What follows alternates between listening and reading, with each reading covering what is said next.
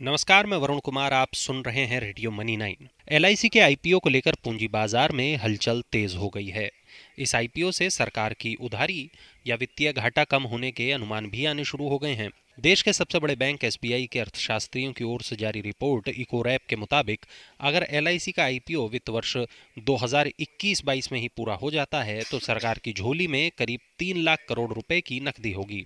इस रिपोर्ट में सरकार को कोई भी नए टैक्स लगाने से सतर्क रहने की राय दी गई है, क्योंकि वेल्थ टैक्स जैसा कोई भी नया टैक्स लगाने से फायदे की तुलना में नुकसान होने की आशंका कहीं ज्यादा है। इसके विपरीत बजट में लंबी अवधि के मुकाबले छोटी अवधि की पॉलिसी में स्थिरता लाने पर ज्यादा जोर होना चाहिए।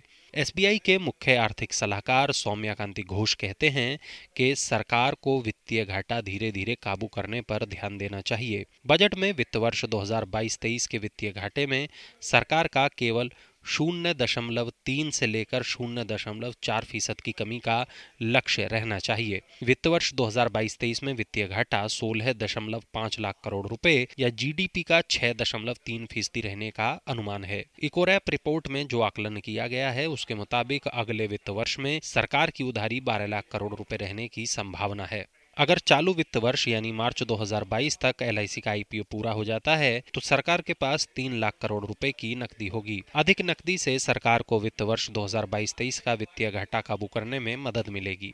उम्मीद है ये खबर आपको पसंद आई होगी। ऐसी ही बड़ी खबरों को देखने के लिए, ऐसी ही बड़ी खबरों को सुनने के लिए आप मनी टाइम को ज़रूर देखें।